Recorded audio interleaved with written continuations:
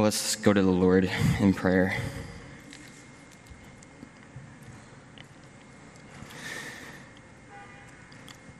Lord, we thank you that you are the sovereign ruler of the universe, that we call you Father, that you are strong. We thank you, Lord, for the gift of adoption, to be called your children. And Lord, now as we study your word, we ask that you would please illuminate the scripture for us, that we would see things that we didn't see before, that you would allow your word to speak to us. We know that when the Bible speaks, when scripture speaks, that you speak. And so, Lord, we ask for your help now to benefit from your word. And I ask, Lord, that you'd please strengthen me. I pray these things in Jesus' name. Amen. Well, please turn with me in your Bibles to the book of Acts, chapter 4. We'll be going through the majority of the chapter as our narrative runs through verse 31. Now, due to the nature of narrative books in the Bible, new chapters aren't always exactly breaks in a story or a new account, but they are merely divisions. They're merely divisions, which is the case with our chapter 4. And so to use a literary term, chapter 4 begins in medias res, meaning in the midst of things.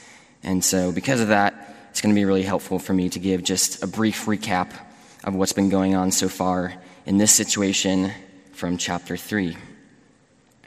So Peter and John decide to go to the temple for the hour of prayer, which is probably a time of sacrifices. And in the courtyard area of the temple, where the gate doors to enter was located, a lame man in his legs was sat begging for money. He was laid in that position daily.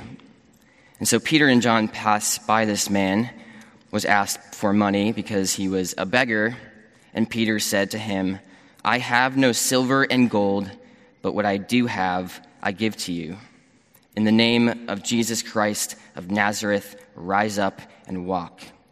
And he took him by the right hand and raised him up, and immediately his feet and ankles were made strong.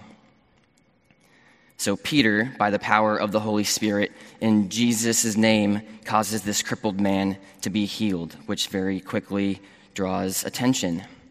And so as the people start to come to Peter in Solomon's portico specifically, a part of the courtyard where it was supported by colonnades were lining the courtyard temple area, Peter sees the crowd and he begins to preach to them.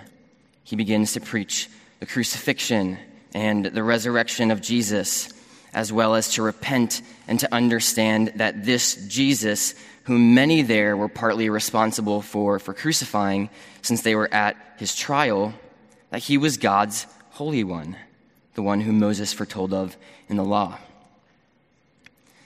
Well, that pretty much brings us right up to our chapter. That was the really fast, abbreviated version of the context, but that's all you need to know. So our chapter 4, is when things begin to change. Chapter 4 records the first incident of innumerable incidents in church history with persecution. More specifically, our text highlights the power of the Holy Spirit in the midst of persecution in believers. And so let's read the first 12 verses to get the setting. And as they were speaking to the people, the priests and the captain of the temple and the Sadducees came upon them, greatly annoyed because they were teaching the people and proclaiming in Jesus the resurrection from the dead. And they arrested them and put them in custody until the next day, for it was already evening. But many of those who had heard the word believed, and the number of the men came to about 5,000.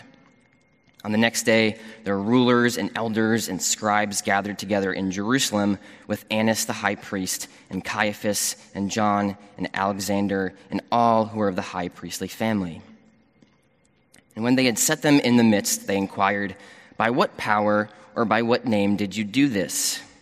Then Peter, filled with the Holy Spirit, said to them, "Rulers of the people and elders, if we are being examined today concerning a good deed done to a crippled man, by what means this man has been healed, let it be known to all of you and to all the people of Israel that by the name of Jesus Christ of Nazareth, whom you crucified, whom God raised from the dead, by him this man is standing before you well. This Jesus is the stone that was rejected by you, the builders, which has become the cornerstone. And there is salvation in no one else, for there is no other name under heaven given among men by which we must be saved." So this chapter, as I said previously, is an account that displays the power of the Holy Spirit in the midst of persecution. And I'm going to argue that in the midst of all the details of this chapter, there's something that demands our attention as the reader. And that is the boldness of Peter. So in light of Peter's boldness, I have 2 points for you. Point number 1, the source, and point number 2, the resemblance. So the following day, the 2 apostles were brought before a group of people that is well deserving of our attention, and this is just where details really do matter. They were not just a few obscure men to observe the case as if they were like volunteers for the synagogue or something. If you look at verse 5, it says they're rulers and elders and scribes gathered together in Jerusalem. Well, these are to be known as the men that composed the Sanhedrin. I'm sure many of you have heard of the word Sanhedrin. It's the Greek word for council, but that means it's the high council, or you could even take it as the Supreme Court. There was the highest council in the nation of Israel.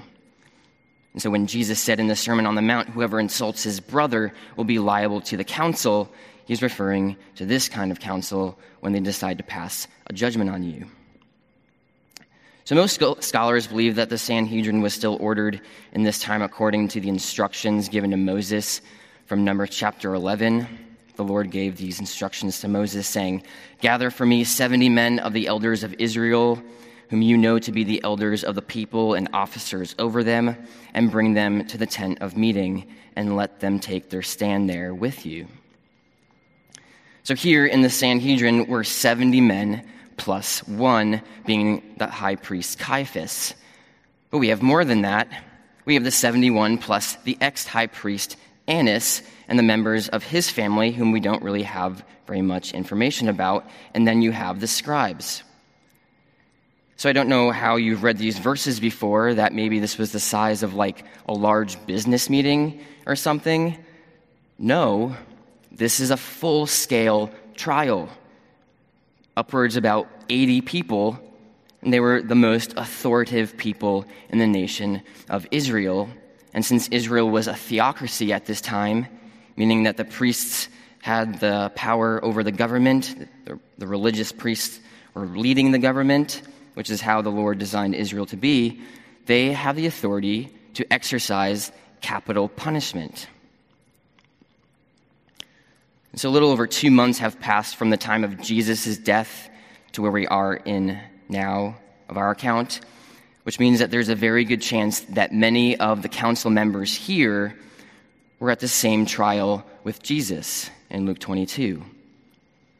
The reason why that's an issue is if this council had already condemned Jesus as a blasphemer and false Messiah who is worthy of death, what does that mean for Peter and John, who are associating themselves with him and teaching about him in the courtyard? Do you think that they'll just get a slap on the wrist and a word of disapproval? No, getting a sentence that is in line with their master is absolutely on the table. So if you're Peter and John right now, you're probably not thinking about some trivial matter, like if you left lights on in your kitchen, what that means for your electricity bill.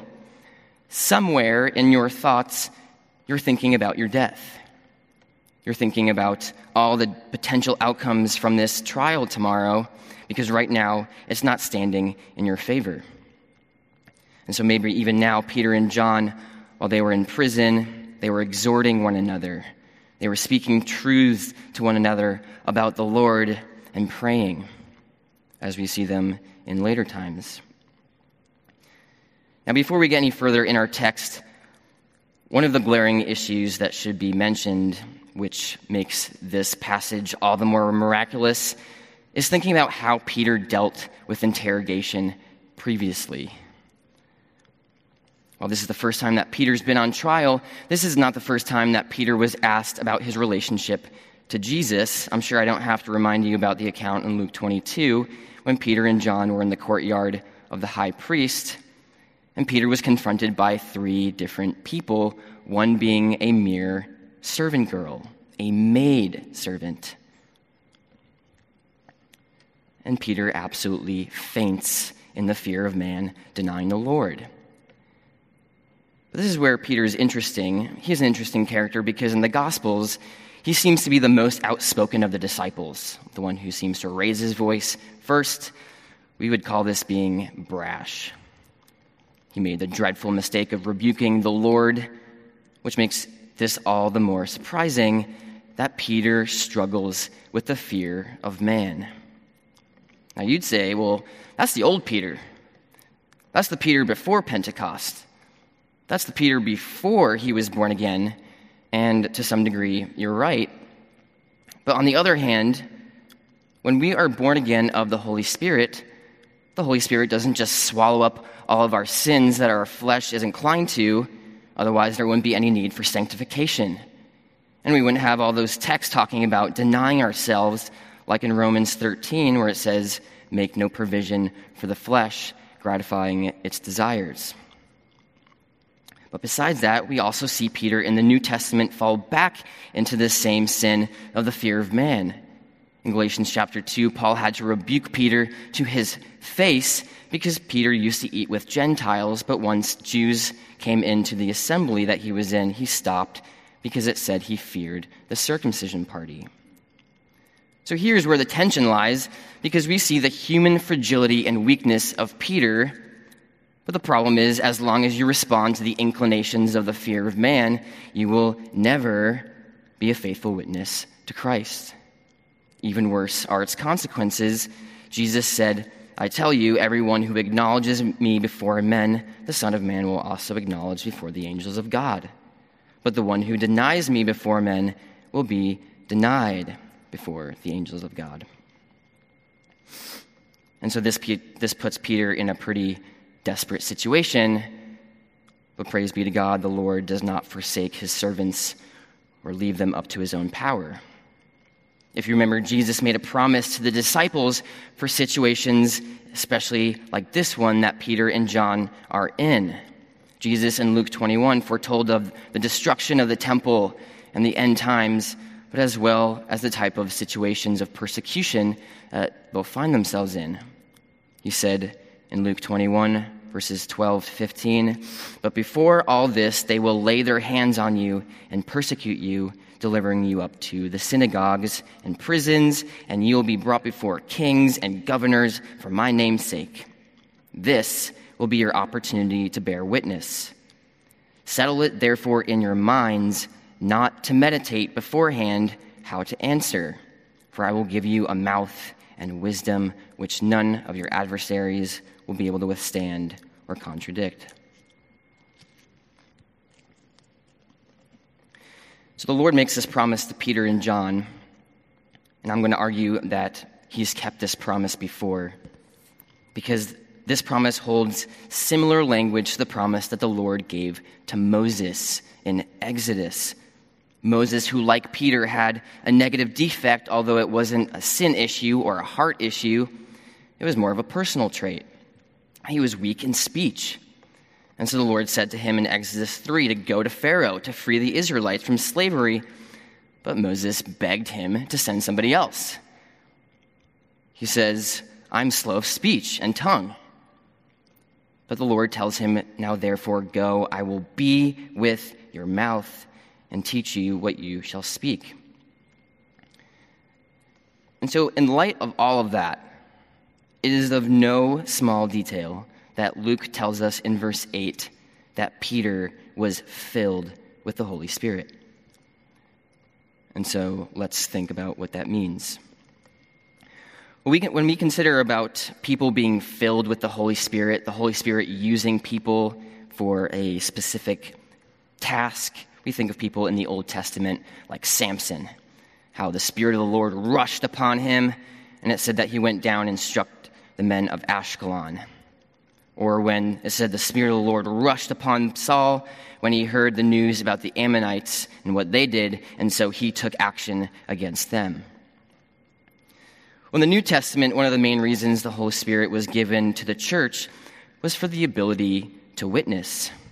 The promise comes from Jesus in Acts chapter 1 when he says, "But you will receive power when the Holy Spirit has come upon you, and you will be my witnesses in Jerusalem and all Judea and Samaria and to the end of the earth." And so one of the ways that the Holy Spirit was manifested goes back to Acts chapter 2 at Pentecost when it said they were all filled with the Holy Spirit.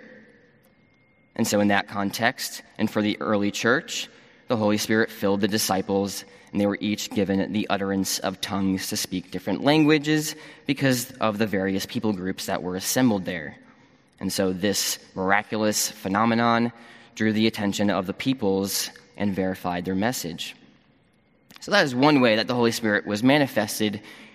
It was for the gift of tongues. But another way the Holy Spirit is manifested is in the boldness in an individual and their message. So let me explain to you what boldness means. Well, the word which is used in verse 13 comes from two Greek words, the word for every or all, and then the word for speech, and then they just jammed it together, and so it could technically be read as all speech, every speech, but most of the times it's translated as freedom of speech, which other translations have used for this passage here. And since it's been used in high-risk circumstances, it carries that connotation of confidence and courage and power, which it very much means. One of the most common ways the word is used for in the New Testament is when someone is telling something plainly or openly, without concealment, without ambiguity, not leaving anything out. And so the Jews in John chapter 10, they told Jesus, "How long will you keep us in suspense? If you are the Christ, tell us plainly." And they used that word for boldness. One of the ways to contrast this concept of being plain in speech is when people start using platitudes. Maybe you've done this before. I know I'm guilty of doing it.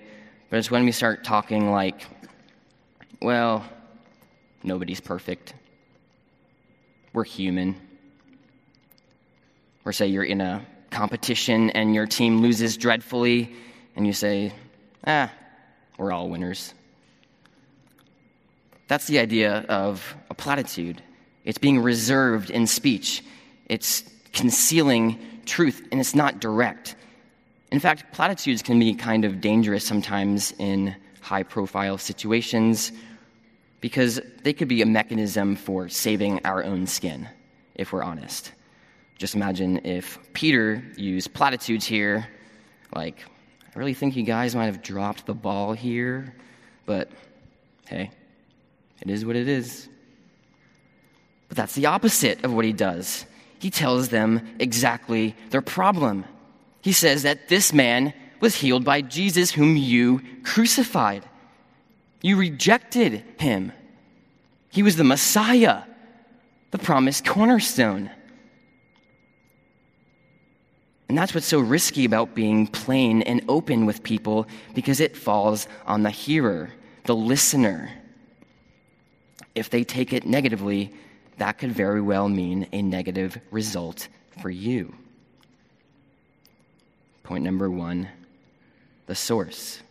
Point number 2, the resemblance. Let's read verses 13 to 16. Now, when they saw the boldness of Peter and John and perceived that they were uneducated, common men, they were astonished, and they recognized that they had been with Jesus. But seeing the man who was healed standing beside them, they had nothing to say in opposition. But when they had commanded them to leave the council, they conferred with one another, saying, "What shall we do with these men? For that a notable sign has been performed through them is evident to all the inhabitants of Jerusalem, and we cannot deny it." So the first thing I'd like to point out to you, which goes back to the promise that Jesus made to the disciples, that he would give them a mouth and wisdom which none of your adversaries will be able to contradict. Well, we see this perfectly at work here. In fact, it's fulfilled. The word for contradict that Jesus uses in that promise is the same exact Greek word found at the end of verse 14 for the phrase, "They had nothing to say in opposition." They had nothing to say to contradict what was said by Peter when they saw the man who was healed. Now, what was striking about Peter's message to the council was his reasoning from Scripture, his confident ability to make theological arguments like the ones he made, even citing specific messianic texts. That should have only been characterized by those who were a teacher of the law. And so the council probably would have taken inquiry of their background, because what was so troubling about the council was that Peter and John had no formal rabbinical training. The educational system at that time consisted of being in personal and frequent study with a teacher of the law, both in private and in group settings, which we see Paul allude to, that he was educated at the feet of Gamaliel according to the strict manner of the law. Gamaliel was a well-known teacher who very might have well been in this council, since he appears in the chapter following. But the council also perceived that Peter and John were idiotai, the Greek word for common, which is where we've unfortunately received our English word for idiot. I say it's unfortunate because our use of that word, which is almost associated with being slanderous in regards to somebody's intelligence, does not reflect the use of the word for the Greek culture. It means to be a private person. It's used for a private individual who does not have a public office, either priestly, political, or even social, like an aristocrat. Basically, they were saying that they had no business talking to them like this. They were laymen. They were amateurs. And so the sense in which it says that they recognized that they had been with Jesus can be taken in two ways. Well, one, if you remember from the Gospel of John, that it said that one of the disciples was known to the high priest, being Annas at that time, and it was almost for sure that it was John who is referring to himself when he said that. And so since it's only been a few months, the sense could be that Annas sees John and he says, "Oh, I remember that you are with Jesus." But the other sense, where it seems to have the emphasis lie on, is in what Peter and John displayed. The council sees the boldness of these two uneducated laymen, and they can only reconcile this phenomenon with what they saw in Jesus when he taught in public, when he stood before the council.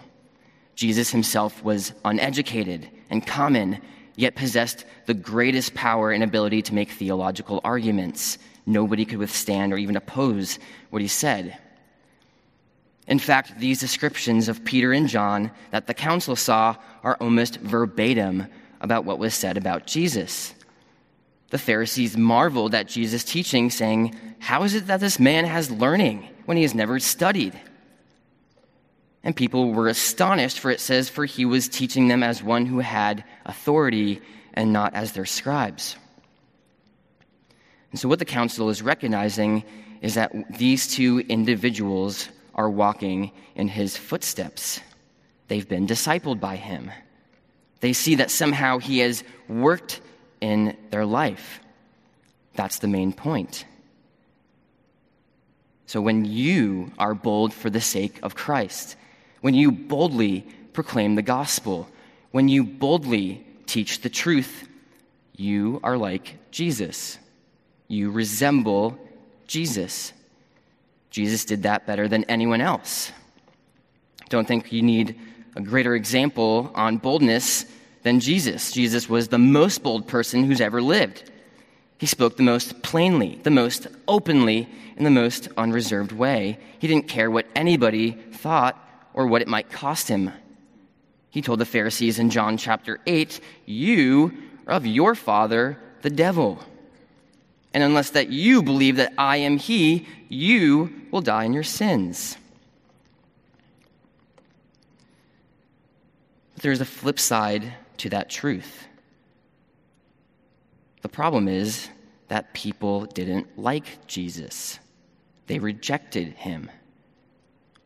And so that means people will not like you and reject you when you are bold.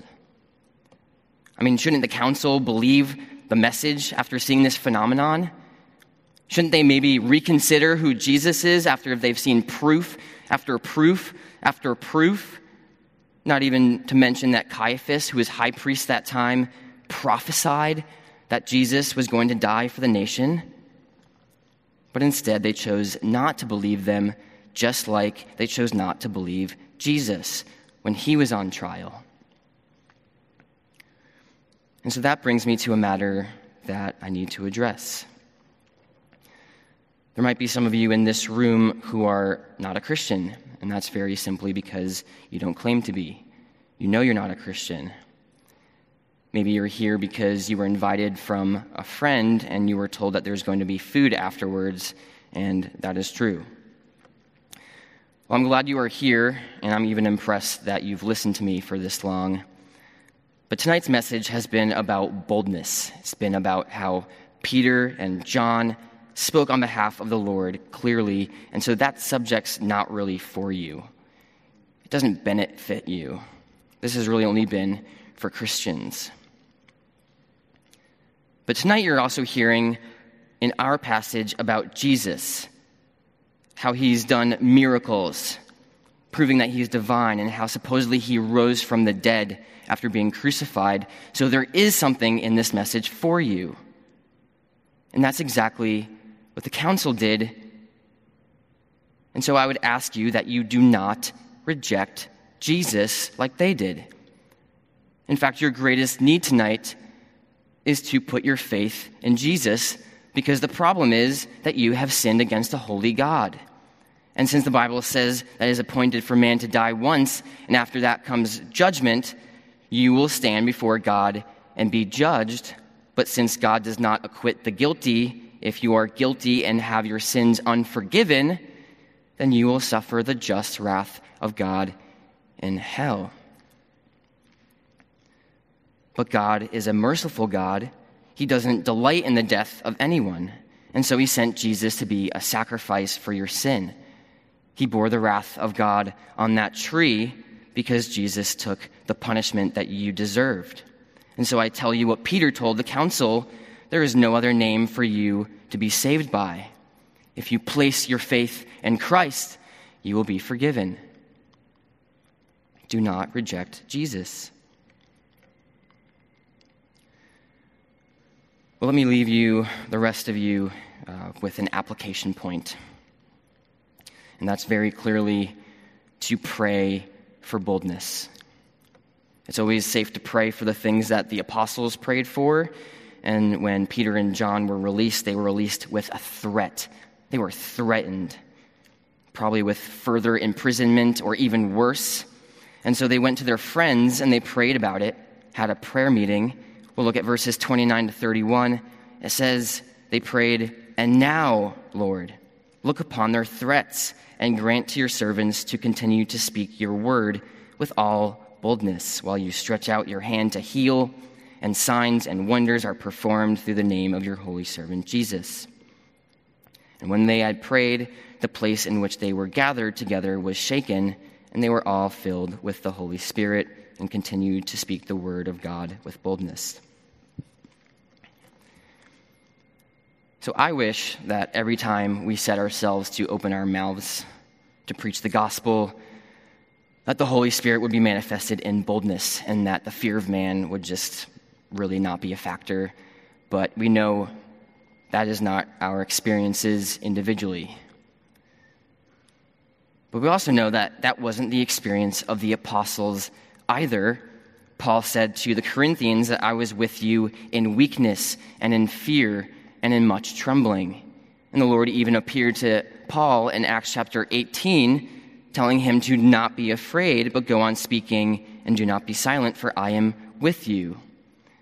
And so elsewhere, Paul is asking for prayers for to be able to be preaching the gospel with boldness. The same thing that Peter and John are requesting here. And so maybe that you and I don't have this looming threat of persecution, imprisonment, or being killed over our heads like they did. And so praise God for the ability to preach the gospel in a nation with relative freedom. But even if we don't have that immediate threat, the dangers that they had, the dangers that Peter and John had, and really any disciple in any persecuted country, is still the same danger that we face, and that is to deny the Lord. If it's not a trial that we be put on, maybe it's at work, or at school, or in our family when somebody asks you if you're a Christian. And you just realize that you care way too much about what that person thinks. You realize that you wouldn't be accepted if you said that you were a Christian. Maybe it's at a time that catches you off guard like Peter in the courtyard. And so you must pray for boldness. There's also the danger of watering down the gospel, making it soft and palatable to people, and so you end up distorting the love of God because you just want this person to know how much God loves them, but there's nothing in your message about repentance. There's nothing to turn from. It's all stemming from the fear of man. There's also dangers that spreads into our counsel, the counsel that we give to Christians.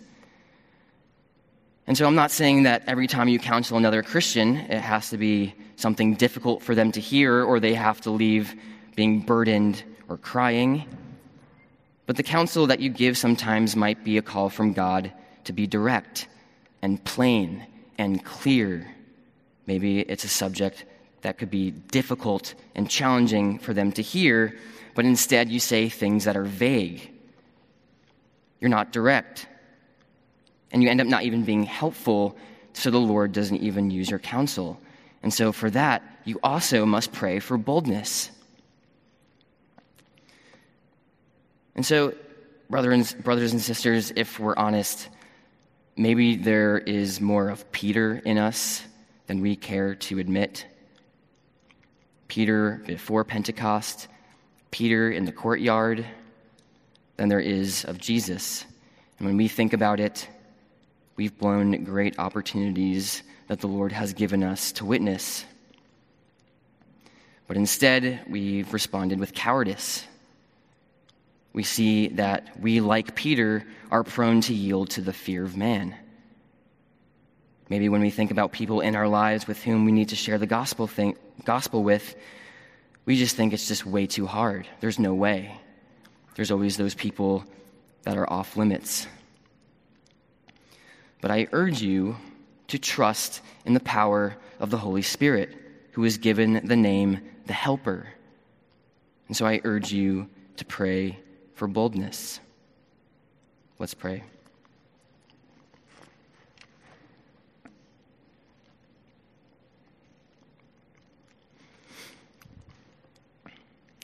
Father, we are thankful that we have examples in Scripture of people that are so like us, just raw examples like Peter, in whom we find similarities in ourselves, Lord. We care about what people think. We're not as strong as we think we are, and we fear men. And so, Lord, I just ask for all of us who are Christians, Lord, for those of us who are your children, that you would please fill us with the Holy Spirit, that you would provide us with opportunities to stand for Christ, but that we would do so with boldness, Lord. So, Lord, I pray that you just continue to sanctify us, mold us into the image of your Son. And I pray these things in Jesus' name. Amen.